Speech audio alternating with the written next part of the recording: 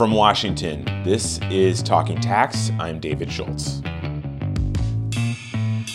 A few months ago, at the outset of the coronavirus pandemic, the IRS tried to give taxpayers some relief by taking the nearly unprecedented step of pushing tax day back by 3 months.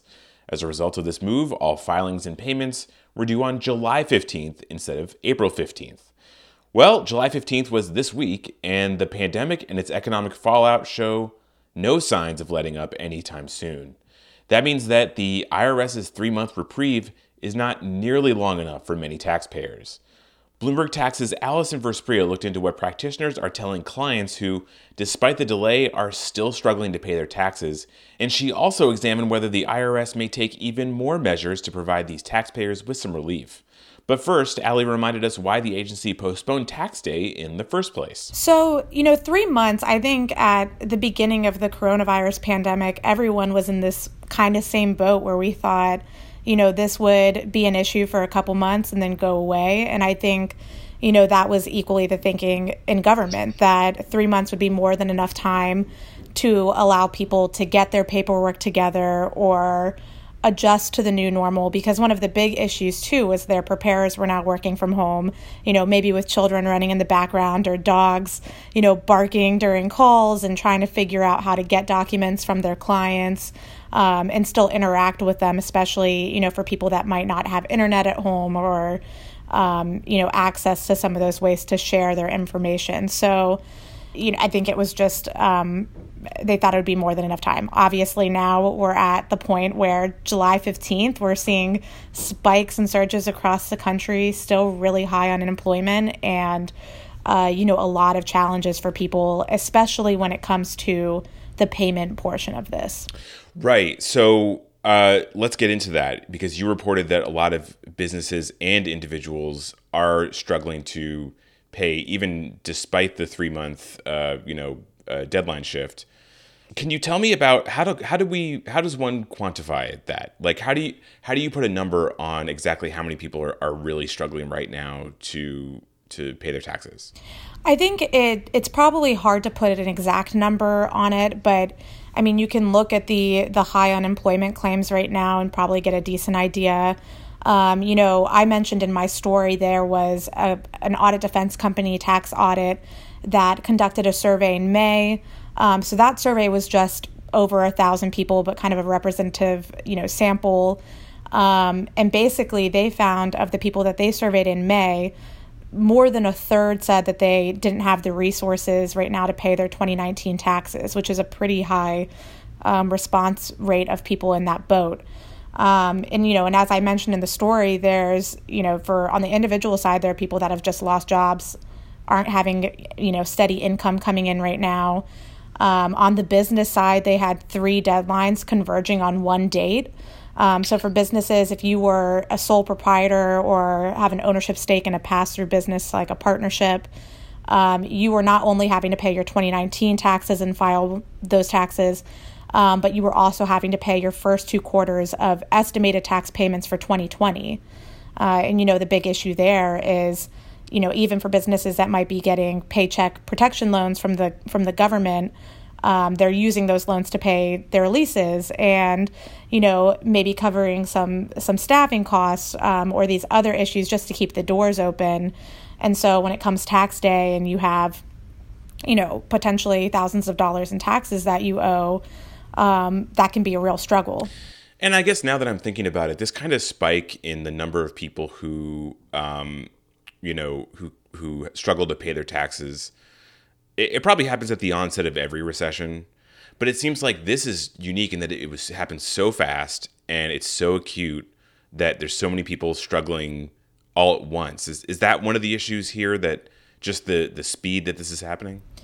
I think that's a good point. I don't think anyone would have, maybe taken the actions to anticipate something like this. And especially when you think about maybe what they were making last year, and a lot of people kind of adjusting their baselines for that. And then you get to, March, April, and all of a sudden we have a pandemic where they're closing down the country, which, something like that hadn't happened in, decades. So I think it's a very unprecedented time. And it's been really hard for people to plan for that. I'm interested to hear what advisors are telling people to do. It sounds like there may not be that much that they can do.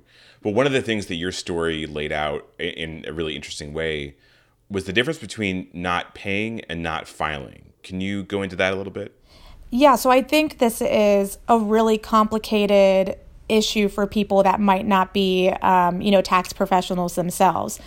Just intuitively, you would think that if I don't pay my taxes, that's going to be worse penalty than if I don't file, when actually it's the exact opposite. So when you have a late tax payment, the penalty is actually 0.5% of the tax you owe for each month or partial month that you don't pay, up to 25%. So when you're talking about not filing the return, though, that actually increases by 10 times to 5% instead of the 0.5%. That strikes people as a bit odd. And I think intuitively, a lot of people, if they're freaking out and saying, oh, I don't have the money to pay, they're saying, oh, I just won't file right now, I'll deal with it later. And so that's really been the number one piece of advice that I think a lot of tax professionals are really harping on, is that, even if you can't pay your full tax bill right now, please file, get your return in, or at least file for an extension, because you can get an extension until October just to file, not to pay. And so that's really been the point that they're driving home for people. So now let's get into what the IRS can and will do. This is something that I really am interested in to find out the distinction here. So is the IRS talking about, maybe granting some leniency to some people who are having trouble paying their taxes? And what can they do without, a new law passed by Congress? So it seems like one of the big asks from the industry, so the American Institute of CPAs, is really harping on the agency to waive some of these late filing or late payment penalties because everyone is in such a tight position right now. And can the IRS just do that unilaterally? They said that can be something that they just do on their own. There are some other things that are a little bit shakier. So when you file for an extension to October, you're supposed to estimate and pay the tax you owe, and if you pay a certain percentage, you should be okay. There was some discussion about whether you could maybe make some of the safe harbors on, the proportion of tax that you pay, if you could make those a bit looser, to allow people to pay less and not get hit with some of these penalties. But that might require some sort of law change.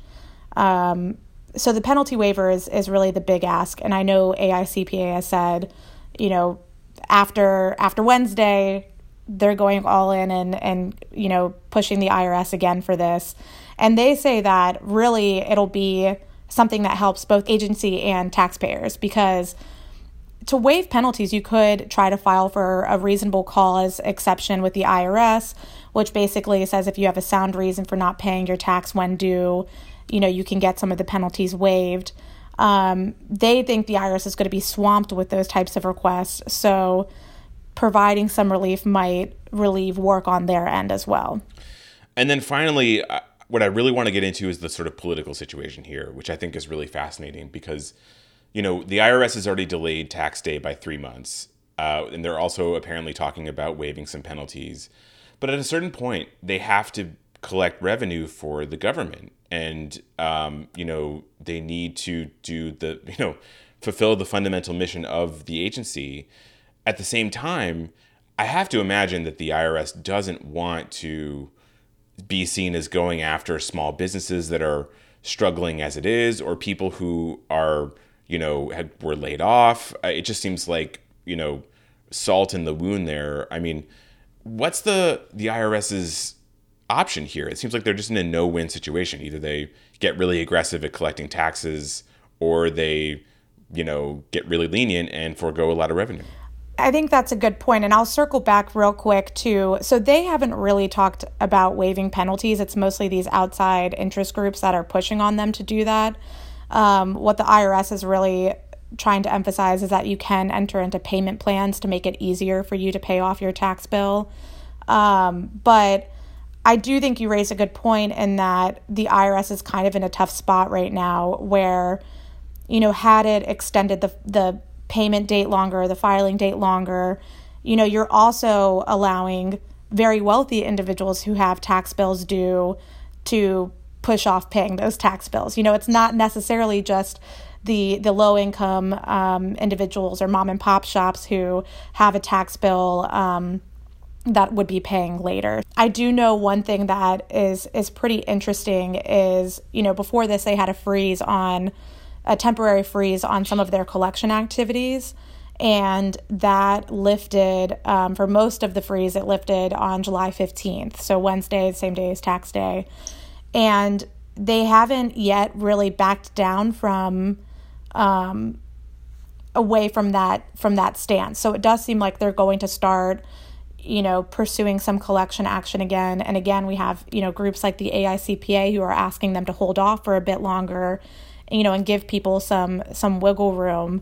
That just seems like, it just seems, if we start hearing a lot of stories in the news media about people who say, I lost my job because of COVID and now the IRS is coming after me, or my business went under and now, the IRS is like, or maybe I got COVID and I've been struggling to recover and now I'm being hounded by the IRS.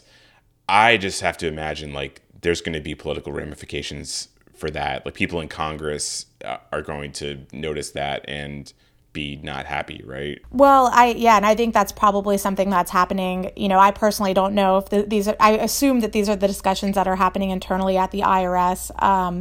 So it'll be interesting. It remains to be seen just how aggressively they'll start going after people now that kind of the initial freeze has lifted. Because as you mentioned, a lot of people are still in a really tight spot, if not worse off than maybe they were when the IRS first began freezing in some of its enforcement actions. So we'll have to see what the agency does. I assume if some of these kind of bad stories come out, that they might rethink what they're doing a bit. I will say, one thing that is interesting, there were some collection notices that they were supposed to go out and they got kind of held up by some of these closures at the IRS. And so some of those have started to more recently go out with old dates attached to them, like you have to pay this amount of tax by this date.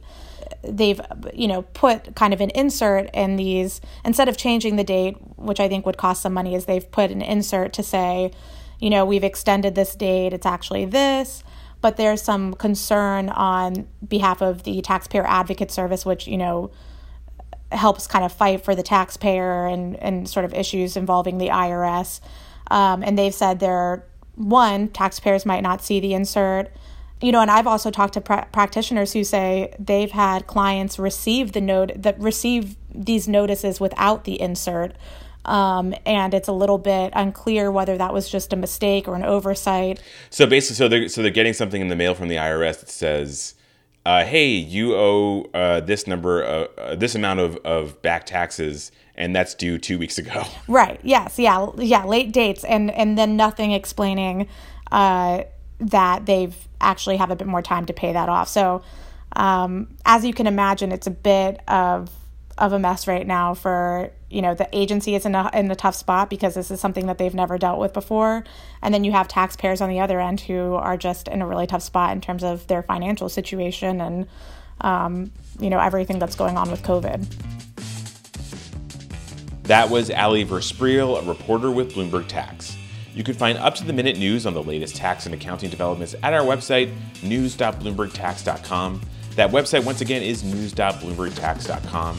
And if you have any thoughts about what you just heard, or really about anything else, get in touch with us on Twitter. We use the handle @tax. Pretty easy to remember. Talking Tax was produced today by myself, David Schultz, and Siri Belusi. Kathy Larson is our editor. From Washington, I'm David Schultz. Thanks for listening. Office-based startup WeWork has officially postponed a plan to go public. WeWork is having trouble finding investor demand at 1/3 of the $47 billion price tag. The real concern is Adam Neumann, the CEO. Everything is on him. His performance will determine this.